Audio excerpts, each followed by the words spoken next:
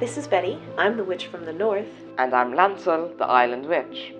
And you're listening to Rosemary by the Bucketful.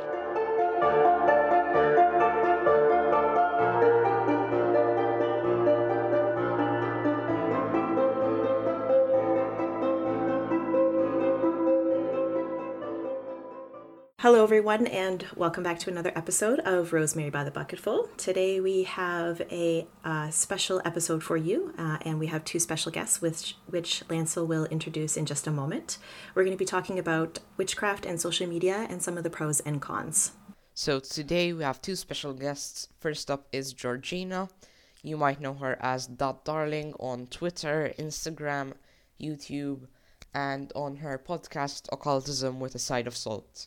Hi, I'm Georgina Rose. I go by Daatdarling on social media, and I'm on Instagram, Twitter, TikTok, Patreon. I'm on most platforms. And I also host the podcast Occultism with a Side of Salt. I'm a Thelemite and a ceremonial practitioner. I've been practicing for a good number of years, and I've been creating content online that is both educational, and I do a lot of commentary on the issues in the community in my podcast. Next up is Marshall. You might know him as Witchofsouthernlight from Instagram, YouTube, TikTok, and his Etsy. Hi, I'm Marshall. I am the Witch of Southern Light on TikTok and on Instagram. I'm a little bit newer actually to social media because I've had kind of a windy road in my path of witchcraft. I practiced when I was much younger, and then I stopped and I picked it back up again, and now I'm finding there are so many new doors that honestly meeting so many of some of you guys on social media has kind of opened these doors. So I'm an eclectic witch. I like to pull from all over the place, things that really inspire me in my craft. And I'm looking forward to chatting with you guys and learning more. So we have some points that we'd like to discuss under the realm of, or under the umbrella of witchcraft and social media. So one of the first ones I think that we'll start off with is aesthetic witchcraft, because I feel like that's a big one in like social media online. So for me, I have a few points that I'd like to talk about. I think the whole aesthetic witchcraft ties into capitalism. It also ties into, there's a lot of new age focus, and it also can be very Eurocentric or whitewashed. Lancel, I know that you brought this topic up, so did you want to start on one of those, or? Sure, I think as content creators, since we post on image-based platforms, we need to be aesthetic to be picked up in a way. And the problem with that is videos or posts which have misinformation and are aesthetic are still picked up. I think that honestly makes sense. I think that it's a sad reflection, but in reality, people are much more likely to click on a video that is engaging and has pretty aesthetics than the most educational occult videos on YouTube are largely people lecturing in front of a conference, and they're shot on a potato.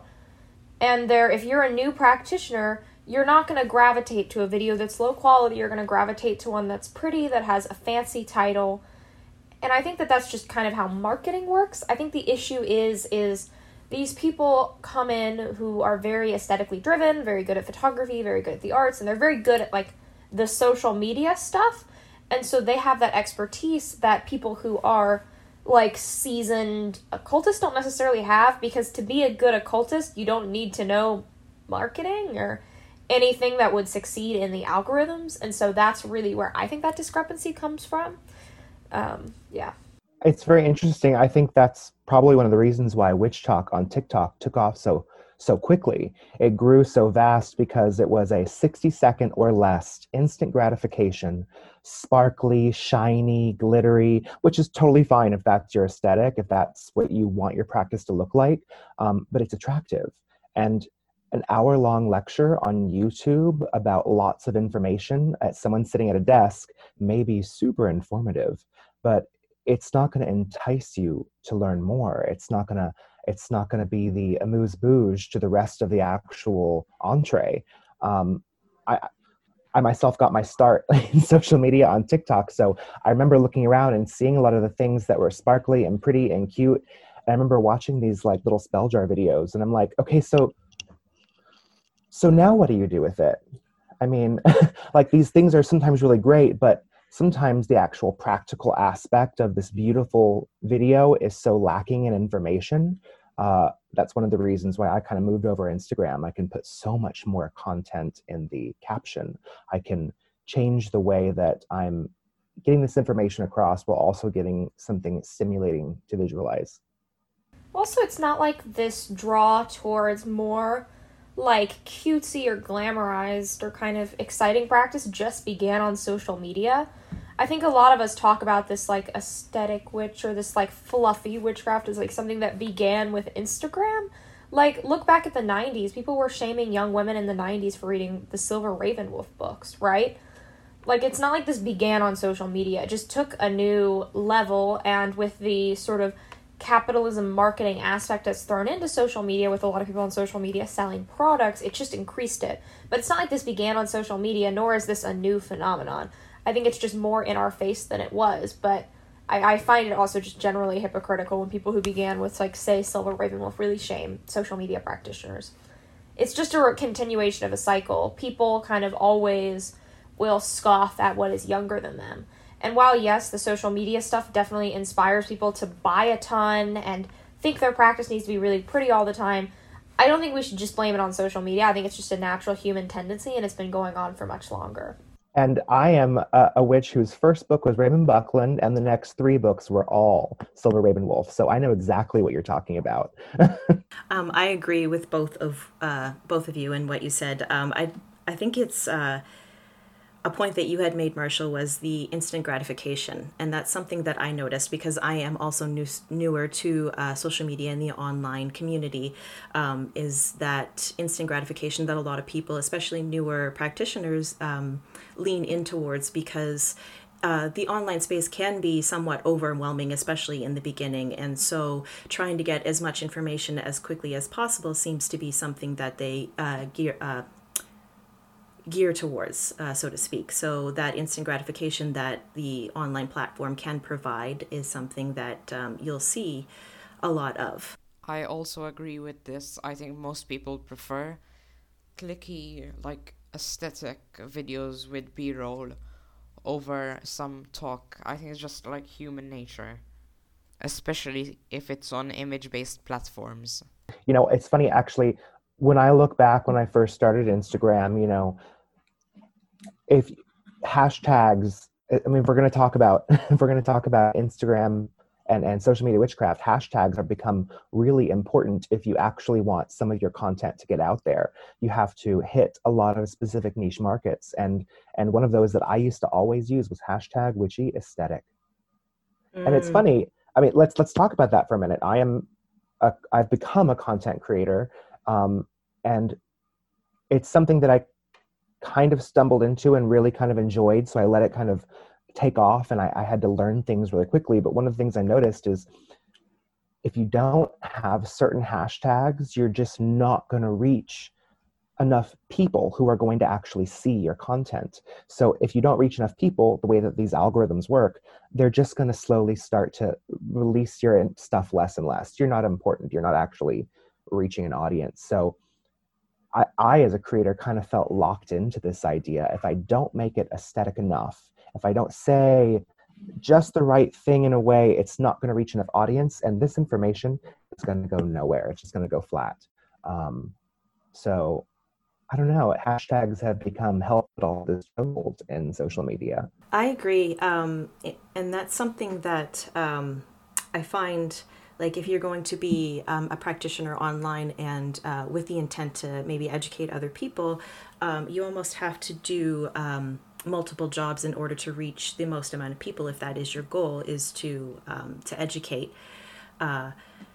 Recently, I just became part of Discord, and until recently, I didn't even know that existed. So that is a different element to the online community for me, and I'm really enjoying it.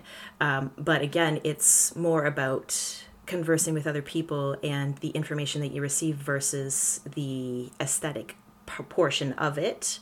And I think that was a little bit off topic from what you said, Marshall, but there's that polarization between like Instagram and where people would start out maybe on their journey, and then once they move further into it, not leaving Instagram, but finding different avenues for absorbing the information and reaching out to more people.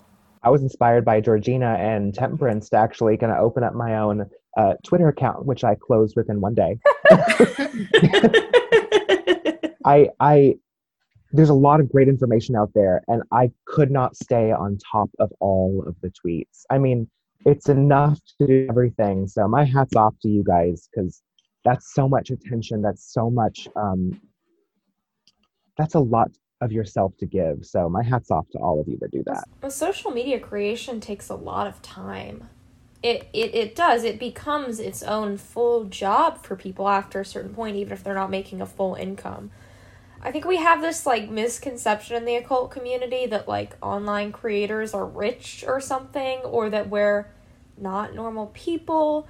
It's just a job, really, is what it comes down to. And as you mentioned, you need to do more to just educate. When you're doing this type of stuff, to be able to educate and actually reach people and people to actually watch it, you have to be your own videographer. You have to be your own photographer. You have to be your own graphic designer. You have to be your own like accountant when it comes to like making income, and your own like bookings. Like you have to do all this stuff that is beyond the skills of just being a good occultist. It's a ton once you get beyond kind of the beginning phases of it. Also, I think when we talk about hashtags and niching down, I think it's somewhat obvious that people need to niche down, because like with something like hashtag cottagecore, someone's gonna have an idea of what that thing looks like. Absolutely. Like my hashtags and Georgina's hashtags are going to look very different from each other, because we're two different sides of the occult or practitioner craft-based world. Yes, absolutely. And I think that is something that is important for people to realize as well, is like when you're searching for information, there are going to be different avenues that you can take, and just by searching up hashtags, it's not going to be the only thing that you should do in order to get the information that you require to move further in your craft. I think social media in general, and this is what I've said, and I think a video or two of mine, it's a springboard, right? If you want to learn a topic, social media is where you can get a taste of what you want to learn about. You see a beginning video for 15 minutes because nobody can explain a full concept in all its nuance in 15 minutes, unless it's something as basic as like moonwater. Like you're not going to get a nuanced, super depth explanation of anything, even within a couple videos or even in one or two books. And so what social media, especially platforms like Instagram or TikTok, where you have very limited space, especially like Twitter, like all this stuff, it's a springboard. It's what you look at first and you're like, oh, this topic really interests me, or if you want more context on something you're struggling with when you're reading. You shouldn't be getting all your information from social media creators. That's a huge pitfall, and I know a lot of people do that. Like, I know a lot of people do not read books, they just get their information from social media creators, and that's the importance of having good creators. But social media in general, ideally, should be where you get inspiration to dive deeper. It should be that surface level. Absolutely. I think that there's the issue with misinformation when you see a lot of practitioners only getting their information from social media and not anywhere else, as you said, right? So there's that perpetuation of incorrect information or misinformation, and then it's just further pushed out there by these practitioners who gather their information from online and then spread that information as if it is law or like the only way to do something. And I think that goes into as well. Sorry, Lancel. Go ahead. I was just going to say, I think that goes into as well as people sharing UPG as on their platforms as the only way to do things. And then other practitioners seeing that, especially new beginners or new practitioners, and taking that and applying it to their craft when there is a plethora of more resources, information for them to pull from, but because they haven't gone further than the surface, they're just almost limiting their craft to that. Also, it's something that I see newer practitioners going to these big content creators and asking them to teach them everything in their DMs. Which, how is that even like... Like, one content creator isn't gonna know everything about that tradition, and they also have a bias. And I doubt that they're gonna spend their time teaching you everything about it. Yeah, you should not look for a mentor just based on who has a following on social media. That's not a good approach, because having a good, like follower numbers and being a great practitioner are not necessarily correlated, like, perfectly. A lot of the top creators are great practitioners. I know some who are very well researched, who do a lot of work, but not all of them are. And just because you like someone's Instagram post does not mean you're going to like them as a mentor. If you want to get a mentor, you should seek out, like, someone who has been practicing for, like, years and years and years, because the majority of people who are really successful on social media are younger.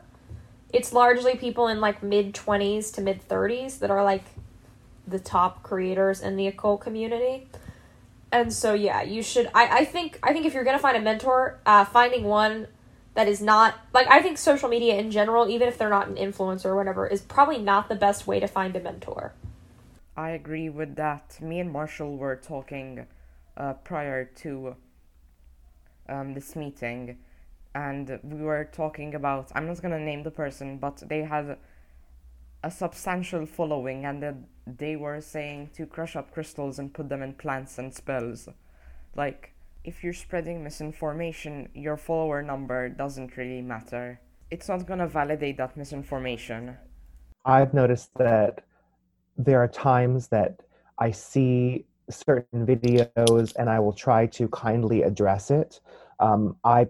Here we go. On TikTok, I saw so many different people putting moon water in spell jars and different types of things with organic material, dried herbs. And the thing is like, that's going to rot. Like, that's going to putrefy. It's going to stink probably. If you're just going to go bury it in the ground, that's great. But I was noticing just a lot of things that just to me they didn't make sense in reality, let alone just in witchcraft. So I made a couple of videos pointing out, like, stop putting moon water in your spell jars. They're going to rot your ingredients. It'll putrefy. They're going to mold. I don't know if mold is what you want for your spell, but if it's not something you want, and then of course the question's back, well, what should I use? And I'm like, you don't have to use anything. I can tell there's this desperate need for knowledge of, well, if I can't use moon water, what can I use? And I kind of want to turn around the way that social media is teaching. I don't want you to get all your answers from it. I love the way, Georgina, you said it as a springboard, because the next step should be either research or intuition, I think. If you don't know what to put besides moon water, maybe you don't need moon water. Maybe everything else is just fine. People were asking moon spirits, like, so should I put alcohol into the moon? I mean, you can totally do that. Why not?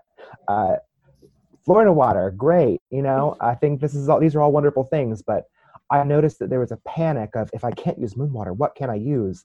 And that alone told me there's enough information out there to have to use certain things. And the more we research, the more we understand. I've been talking about Gemma Gary's books. She lives out in West Country, England. I'm here in Texas. No, a lot of the ingredients may not be the same, but that's okay, because that's going to shift depending on where you are on the planet. Well, that's kind of the point of folk practice, right? It's to use what's around you.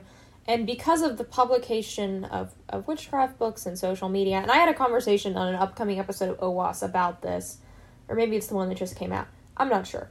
One of the ones that you guys will be able to hear is that what happened... It's the one that came out. It's about budget witchcraft, yeah. Yeah. And we talked about how really what it's become is you're using, like, the Betty Crocker ritual book. You're copying things verbatim rather than learning the mechanics. You see these lists online, and when I was a new practitioner, I totally followed these, which, by the way, following recipes is fine, but you should also be learning why things work. And I think a lot of these kind of TikTok stuff, like, they don't really explain why you're doing what you're doing, which is fine if you're a more experienced practitioner. Like, I write this type of stuff for my patrons all the time. I write little, like, ritual recipes for them, though they have, like, some understanding, so they get, like, you can make substitutions and whatnot. But I think people, just because of this media and the publication of books, they think that you have to follow everything verbatim rather than subbing for what you have around you or what works best for your actual individual practice. I think that that's a good point with the rise of social media and witchcraft, or being a practitioner being more mainstream. You're seeing like people not using their own intuition and not following their own intuition or questioning their own intuition when it comes to doing these sorts of things and finding substitutions and so forth. And like you just said, thinking that they have to stick to exactly what someone else does, and it's not really their own craft anymore. I get asked a lot about what's the best spell book? What spell books should I buy? And I'd actually much rather suggest books that teach you practices, teach you theory, teach you ideas, because then you can make your own spells. If you're a slave to a singular book of instructions, then all of a sudden, now you've idolized this singular book, and it really should come from you, in my opinion. Yeah, and I suggest looking at these pre-written stuff for inspiration, because if you just have a book of theory and you don't see any other workings that other people have done, and you just see why things work, you may not know how to actually construct it. So I think these are great for inspiration, but it's when they become the first thing you read and the only thing you read that it becomes problematic. As much as I love old-style conjure and backwoods, I am not in Appalachia. I am in Europe. As much as I love those books aren't gonna be as much as a wealth of information as a foraging guide. They might teach me how to apply stuff, but a foraging guide might be more helpful for me, and that's the case. Hey, you're in Europe. You can at least get real mandrake. It sadly doesn't grow here. No, you're lucky because all these books are written from Europeans. So you have more access to stuff. You just can't use the, 3 American books. Okay, fine. You might have caught me off guard with this one, but, where am I gonna get, Bloodroot? Oh, I got a Bloodroot on Etsy. Okay, so we already talked about what aesthetic craft is and how follower numbers don't really matter, and misinformation. Now, something that correlates with misinformation, I think, would be cultural appropriation, and how we're seeing white people on Instagram, specifically more Europeans, selling white sage. Cultural appropriation is when someone decides to take bits and pieces from another culture without understanding the cultural significance or meaning of what is being appropriated. So as you said, sage and smudging is something that's often referred to in the community. And that's an actual sacred practice from the indigenous community. And there's a difference. I think it should be discussed too. There's a difference between just cultural appropriation and closed practices. So sometimes people kind of get those mixed up, we can't use this because it's a closed practice. And I'm like, hold on, some things are more, you need to understand the culture. You need to be either invited or be taught from a known source. And sometimes this is not for you. This is specifically a religious practice or a generational practice or of craft that is not for you specifically. There's nothing that you really probably should be taking from it or even know about it in general, unless you saw it where you shouldn't have in a movie or whatnot. But I think knowing the difference between those two to begin with is definitely a good place to start. Because I get asked a lot of times, if I make a sweet jar or a sour jar, am I stealing from a closed practice? Am I cultural appropriation? And a lot of sweet and sour jars themselves have become inspirations for the way spell jars have kind of grown over the past few years. And it's interesting because that's actually a really mixed question. Sweet and sour jars come from hoodoo and voodoo practices, but voodoo itself technically is a closed practice. It's religious to spirituality. And hoodoo is not. So people kind of confused about where that blurred line becomes. What do you guys think about that? I mean, let's be real. A lot of online practice and spiritual practice that we see trendy in our community is a cross between Wicca and hoodoo. That's what it is. You see these lemon hexes, you see the sour jars. It's very blatantly a cross between hoodoo and Wicca. And it's really, really interesting because you see these people practicing this, where they're very obviously using hoodoo elements in their workings, and then we'll get really upset when people read tarot, which isn't actually a closed practice at all. That's a misconception. And so it becomes very, very hypocritical, right? It just becomes hypocrisy so fast. Also, I think there's a line between cultural appropriation and cultural appreciation. Yeah, I mean, certain cultures, you can use things from them and it's okay. We're not only limited to our DNA, right? We're just not. That's what neo-Volkish practitioners push. That's the people who are saying you have to be white to be Norse pagan are pushing, right? And it's not you're only locked to your DNA. The reason why certain practices are considered cultural appropriation is because of a history of oppression. It's not just because they're a different culture. There's a very specific reason. And I think people forget that like cultural appropriation has a meaning because it has to do with people who have previously oppressed you or genocided you, then selling your white sage, right? Because we genocided the Native Americans, and then people who genocided them are selling their religious products for profit. That's why it's a problem. It's not simply because it's a different culture. It's a much more nuanced issue. And I think people have gotten it in their heads that you have to follow only your bloodline, which I think is a very dangerous, slippery slope to fall down, and ignores the context of why people have an issue with cultural appropriation to begin with. That's an interesting point, too, because you see a rise in people going towards getting those, DNA tests that tell them where their bloodlines come from, and then thinking that gives them a segue or a right to talk on behalf of that culture or that race, and to implement certain things into their practice that maybe they don't have the right to, I suppose. And just because you're the DNA of something, if it's a closed practice, you still have to be initiated. I'm commonly seeing that people are taking DNA tests and finding out they're like 10% Native American, and you just start seeing them posting about Native American stuff and start wearing all these Native American jewelry and stuff. 10% Native American is different than being raised in that culture or finding your roots in that culture. Yeah, that's my thoughts on that.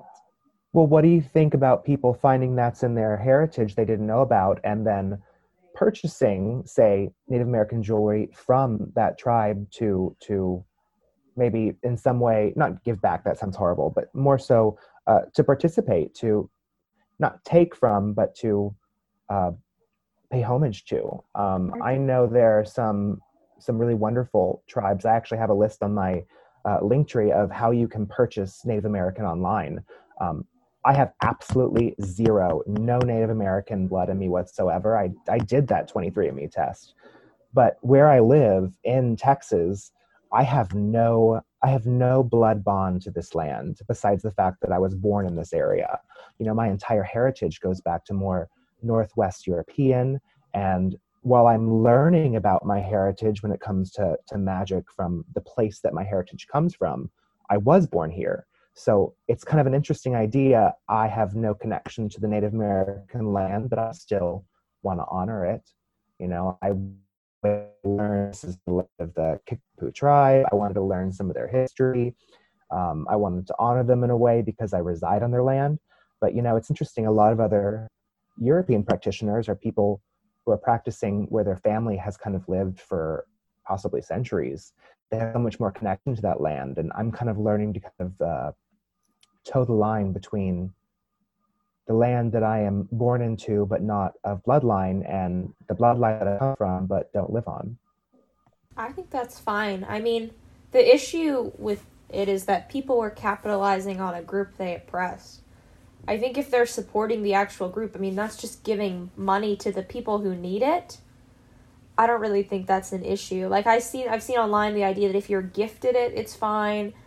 The whole point is just to support ethical harvesting and the people who actually are in need of selling it. So if you're partially from a culture and you're buying it from the people, you're financially supporting them. You're financially supporting their culture recovering.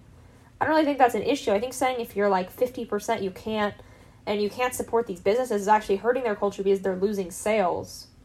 You brought up a really good point that definitely should be made. If someone just finds out after their whole life that they're 10% Native American and all of a sudden they want to speak for all of the Native American community, on that point, I definitely can understand that's what I'm trying to get to. I'm not saying that you can't really support them.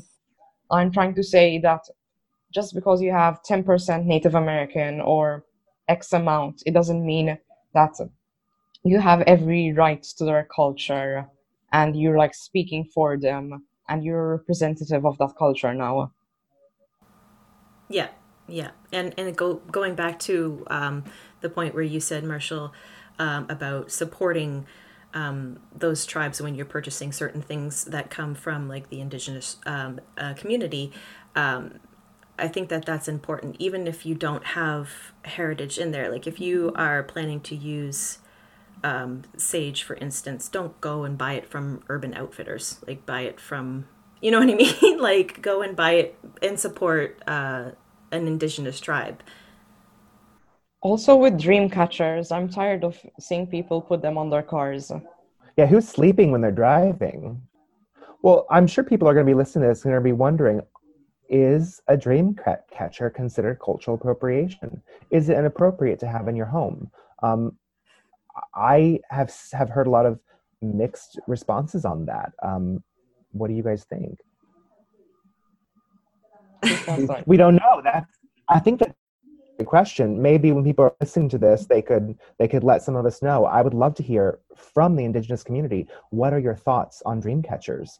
Obviously, this is something that I think probably has been appropriated into a huge part of culture. I mean, it's sold at Urban Outfitters. It's sold at Earthbound. It's been capitalized on. In the mail, an organization mailed me a dream catcher to raise money for a fundraiser. And it was interesting because I kind of thought, am I supposed to have this? Should I hang it up? Should I gift it to someone? I don't think a couple years ago I would have had this type of thought process, but here I am now trying to be a lot more, not just sensitive, but realistic and appropriate and respectful. I think that's a good point to make too. Like if you are unsure, prior to going out and purchasing something like a dream catcher, maybe do a little bit more research. I think that that's kind of a starting point. Like if you don't have the answers yourself, do a little bit of research. If you have the opportunity, reach out to the Indigenous community and ask their thoughts on it. And again, going back to just, supporting them. And if you know somebody local to you, like a local tribe or even just the Indigenous community, and supporting them by buying the dream catcher from them. I think supporting and owning Native American dream catchers is different than buying like a cheap plastic one that you just decorate with. I think it's okay if Native Americans made it or you've been gifted. I know that Betty was at a store and she showed off that they're made by Native Americans. I think it's something proud somewhat. I'm not a Native American, I'm just like speaking from my opinion. I think buying ethically and knowing its history is different than buying a plastic one that you're just gonna put in your car to decorate. I agree with that. I wanted to talk a little bit about the destigmatization and the community that comes with being online as a practitioner. So let's maybe go around and see what your guys' thoughts are on that topic. I think destigmatization is extremely important. Coming from Philema, we don't get the best rap in the media. We definitely didn't in the past. There's a reason why Jack Parsons was questioned by the government a lot, and why during the fascist rise in Italy, the Thelemic commune there had to flee the country or risk death. Like, it's not good for us in the media. There's a lot of misconceptions flying around, and I think the occult, I don't think everyone is meant to be an occultist. I think it's not for everyone, but I think us not being seen as like baby-eating devil worshippers is probably a good thing, considering like even the fact that we're able to have social media is kind of crazy, considering like 200 years ago we would have all been burnt alive. Like, that's kind of beautiful, you know? I totally support destigmatization. I think it's really, really important. I agree, and I think that that's one of the benefits of becoming more open and having this platform to be able to share our experiences and our practices and connect with other people online, is to be able to provide that destigmatization and educate people on something that otherwise they wouldn't have known. On the note of 200 years ago, the thing is that trials are still happening. People are still being killed for mass hysteria. I think it's a privilege for us to be able to post on our likings and not be blamed that we're going to hell. It's something that's still happening in developing countries. I think it's a privilege for us to be able to post stuff like this without getting major backlash. Oh, absolutely. The fact that we're able to complain because teens on TikTok aren't reading books and are doing it for the aesthetic, just the fact that people are doing this for the aesthetic is so crazy, right? When we look back at our history, because it was even just 200 years ago, you know? Let me tell you, people would not be doing it for the aesthetic. It's amazing progress, really. Like I feel like I get really annoyed by the aesthetic stuff, right? And teens on TikTok claiming they've hexed the moon or whatever. It annoys me. It grinds my gears. But I really think I think we're very lucky that that's our problem. I think that's a privilege and a good thing. You know, it's funny. I like to sometimes I don't do book reviews like Georgina does, but I do more like short either reels or TikToks, and we'll talk more about them in the caption. But it's interesting. I recently, just this morning, put out a video about The Devil's Dozen. It's Gemma Gary's book on the 13 craft rites of the old one. And there was definitely not some pushback, but some questions. You know, I think just saying that word scares people. To be honest, I'm having to get over my own personal stigma about the word devil, because to me, my entire life, it was associated with just one thing, and that was Satan. To understand it as a completely different idea, and not only understand it myself, but then put it out on my media, not only, I mean, we gotta be honest here, we're kind of exposing ourselves here a little bit to the public. We're putting our own ideas and thoughts out there, and accepting the fact that not only may we get ridiculed, we may be possibly pushing people. I mean, people are going to see this and be like, whoa, that's witchcraft. I don't want that. I'm like, hold on, wait a minute. I got a couple people just commenting right off the bat, that looks really scary to me. Or like, could you explain the old one before I Google it? I don't want to attract anything. And I'm like, so you're afraid to even Google the words, the old one? And I didn't want to say this, but like my first thought was, if you're afraid to even Google that, I'm not sure if witchcraft or a cult may be for you, because we Google. You don't want to see my Google history. I just linked the Google link. Well, I think a lot of things is to make the occult more accepted. For a very long time, people denied that darker practices existed. You see it if you watch any sort of witch misconception video. It has nothing to do with the devil comes up. Which I will say 99% of practitioners don't deal with that, but that 1% still exists. I think if you're talking about a specific practice, you can totally bring that up, but yeah, I mean, people do things that are very, very kind of out there to someone who was raised Abrahamically. And I don't think we should shun that. I think we should be honest that it exists, even if it is maybe not the best optics. I mean, we're getting so much acceptance now. I think it's fine for us to be honest and bring up the darker sides of certain people's practices. Yeah, it's truly a spectrum. You can't really have darkness without light. I'm not saying black and white, it's a spectrum. You can't have one without the other. Right, I think, yeah, I do too. And I think that is important, as you said, Georgina, to express both sides of it and make people aware that it's not just going to be, you know, butterflies and rainbows and all of this happy stuff and this, you know, self-growth journey. Like, there's going to be a lot of dark stuff depending on what your practice is and your tradition is, but also just going in my practice personally has been a lot of like self-growth in the beginning and shadow work. And so even just digging into that and the repressed parts of ourselves that maybe society told us was not acceptable, especially coming from more of an Abrahamic background with my family's religion. I think it's important as content creators and people who are online to share those aspects with somebody who may be new or not as familiar with them. With Georgina here, I can ask her with Sephiroth this is, which is the one that makes you naive again? I mean, I think what you're... Okay, I think I get where you're going. The reason why the pillar of severity has to exist is to give form to the pillar of mercy, which is endless growth. To have that evenness, the pillar of mercy, the sephirots associated with that are endless growing, and then this pillar of severity gives it form and makes it able for us to exist. So yeah, like that is a very literal description of it. And then through that, the forming, the endless growth in the form of the severity, you get the pillar of balance in the center, which are the child of the masculine and feminine principles, respectively. So yeah, that's a very literal description of balance.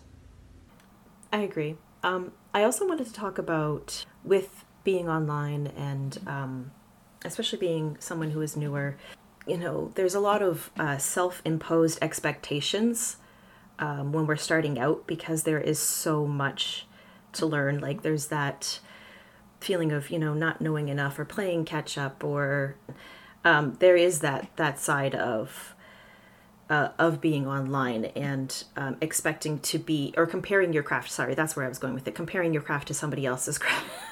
Sorry, guys. That happens a lot with me. And I know that, Georgina, you had spoke about this in one of your podcasts before with newer practitioners and trying to compare their path to somebody who is more experienced than them, or putting self-imposed expectations to be just as advanced or on the same level as somebody who has been practicing much longer. I think that needs to be addressed as being online. Yeah, I mean, when you're online, you're very literally being compared to everyone around you. Your follower count, your likes, like those are direct comparisons to other people. And I think it's really easy to kind of exacerbate that imposter syndrome feeling. The truth is that it never goes away. You're always going to see practitioners that are more experienced than you. You're always going to read something that feels above your head. That imposter syndrome never goes away, and you will never know everything. None of us ever will. We just won't. That's the reality. And social media just exacerbates it because you see it on your feed all the time. You see because people project their best self onto social media. There is a rise of more authenticity over the past few years, but overall, like, social media is the best side of someone. And so it's really easy to make that mental kind of imposter syndrome that we all sort of deal with just way, way worse. And that can be quite unhealthy. Yeah, Lancelot and I we were talking about earlier today, just funny enough, we don't actually share a lot of our personal practices, things that we do in private on our social media. We're putting out either general information, bits and pieces of personal information, or a combination of. I don't think any of us have ever really gone so far as to record ourselves actually doing spell work, at least not that I've noticed. But it's interesting because we're all putting either demonstrations and, well, I know I'm putting demonstrations and videos. Things look a very specific and curated way because it's an example, it's a demonstration. It's not the actual act of doing. You don't see all of the inspired moments of gnosis that happen. You don't see some of the silly things that we may do. I mean, I just think that I've noticed more and more that some people even have fake Book of Shadows or journals that are more like scribble notes. They're not even the real book that they're showing. I know I have two different ones. One that's more in my journal, one that's more in my big tome. And even what's written in that is the base of the recipe. It's not the actual act of casting. Also, when we talk about this, there are two main reasons, because one of them would be, if you're gonna film everything, what's the point of doing anything besides for content? A demonstration is different than casting something literally. The main point of that working would be just for social media. Also, some practices are gonna be more aesthetically pleasing, quote unquote, than some other practices. Like spell jars are obviously gonna be more appealing than making tea with intention. Yeah, I also agree. And I think that to go on your note, Marshall, and I suppose Georgina as well, is that, a lot of the times when you're comparing your practice or yourself to somebody else's, there's no consideration for their personal path and their life circumstances or situations that have brought them to where they are currently in their practice. I would completely agree with that. I have noticed that like I said, the whole first reason that I actually got on TikTok and started doing witch talks in the first place was because I was seeing a lot of content that I either full on didn't like at all because it was misinformation, or because it wasn't giving enough information. I would see someone doing something and I'd be like, well, what is that? Well, what did you just put in there? Well, what is it? I know it's a cool song. I know it looked cool, but like, why did you do that? Well, what was that? And I kind of was feeling like, well, I'm going to start making these. And then when I got over to Instagram and I started seeing all this other type of content, it was really, really amazing, because then I started, I mean, we're content creators. We're probably going to all riff off of each other some way. We're going to bounce. We're going to create this type of network. And, my mind started to shift a little bit more too. I was making less just videos, more actual long captions. And I've noticed that evolves the same way that our craft does. So if you are newer, or if you've been doing it for a long time, don't always trust that what you're seeing on someone else's page is exactly what that spell ends up looking like when they actually perform it. Don't expect an exact recipe to work if you're in a whole nother part of the world that doesn't even have those ingredients. I think that becomes a big comparison problem in this community, because so many other practices and scientific methods all look the same. You get the same recipe by using the same ingredients, by saying the same things. And that's not the case with this. It's not the case with occult, with witchcraft, with magic. In the end, we never know what someone's doing in private. We will never fully know someone else's entire practice. Even if you do group workings together in person, even if you talk all the time, really a lot of this happens alone and solitarily with the divine, so we really can't know what other people are doing truly. We can only know a sliver of it. I'm fairly new to the whole online community, going further than just Instagram, like with Discord and stuff. I know that, for one, the benefit for me has been just exposure to more content, more information that maybe if I hadn't been on these platforms, I wouldn't have been exposed to. So that's something that I'm very grateful for. Yeah, I think this would be a really long conversation if we wanted to get really into it. I have an hour-long video I did on this with Temperance, Olivia, and Nike. This is a really nuanced topic and very hard to explain quickly. But basically, online communities have the same risk as in-person communities. Vet them carefully, look up the bite model. I'd recommend watching that hour-long video. There's no way we can explain this huge thing that has such heavy implications so quickly, in my opinion. I think on a simple note, it's really healthy to enter this with a good, healthy amount of skepticism. Some people might call it skeptical witch. I think starting from a place of, you don't have to prove it to me, but I'm not just going to accept your word as gospel right away. I want to do some research. I want to look into this. If someone tells me they want to do a reading for free, and then I find out that I have a curse on me and they'll charge me $400 to remove the curse, yeah, I mean, that's going to be a scammer, and there's always going to be people looking for something like that. So actually, I think I actually saw that on that video with you, Georgina, and Olivia and Temperance. And I think just the healthiest starting point is to be skeptical. If people are trying to offer you a bunch of free stuff, there are some wonderfully nice people, but this is still an online community. The same rules apply no matter what we're talking about. Also, on the hint of skepticism, it needs to be a healthy amount. If it's too much, it's going to be a conspiracy theory, and you're just going to be like those anti-vax people. And if it's not, it's going to become a cult, and you're just going to start praising some content creator. That's right. Cult of Cthulhu comes back again. I agree, yeah. And I think that goes back to the whole UPG being passed off as law, or like the only way to do things. And that's something that you should look out for, especially if you are looking for a coven or a mentor, is making sure that they are somebody who encourages your research and not just tells you this is the only way to do things. This is how you do it. Like, don't go looking for any other sources. Like, that's probably one of the biggest red flags. I'd like to hear some our guests' thoughts or takeaways for our listeners.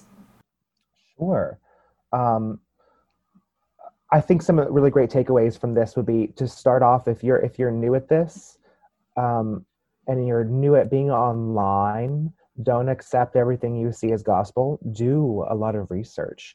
I think it's okay to healthily go into things with a little bit of skepticism, and then open yourself up and let your practice evolve. Just because you learn one thing today does not mean in a few weeks from now you'll learn another thing that will totally contradict it, and that it's wrong. It just means it may not be for you. In general, if you are a content creator, try to take little things like maybe either your exact location or your last name, or try to be safe about it. If you are a creator out there, just try to take health safety measures physically in the mundane world and in the magical world. My final thoughts are to always cross-check, do your research, don't rely exclusively on social media, enjoy social media, but know that it is not everything, and it is not the only place that the esoteric exist. You can find me under Daatdarling on Instagram, Twitter, TikTok, and Patreon, and you can find me at Occultism with a Side of Salt on YouTube, Spotify, and Patreon.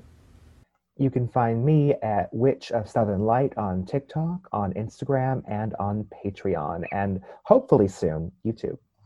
You can find me on Instagram and YouTube at The Witch from the North. And you can find me on Instagram at Lancel the Island Witch and Lancel D on Twitter, THE.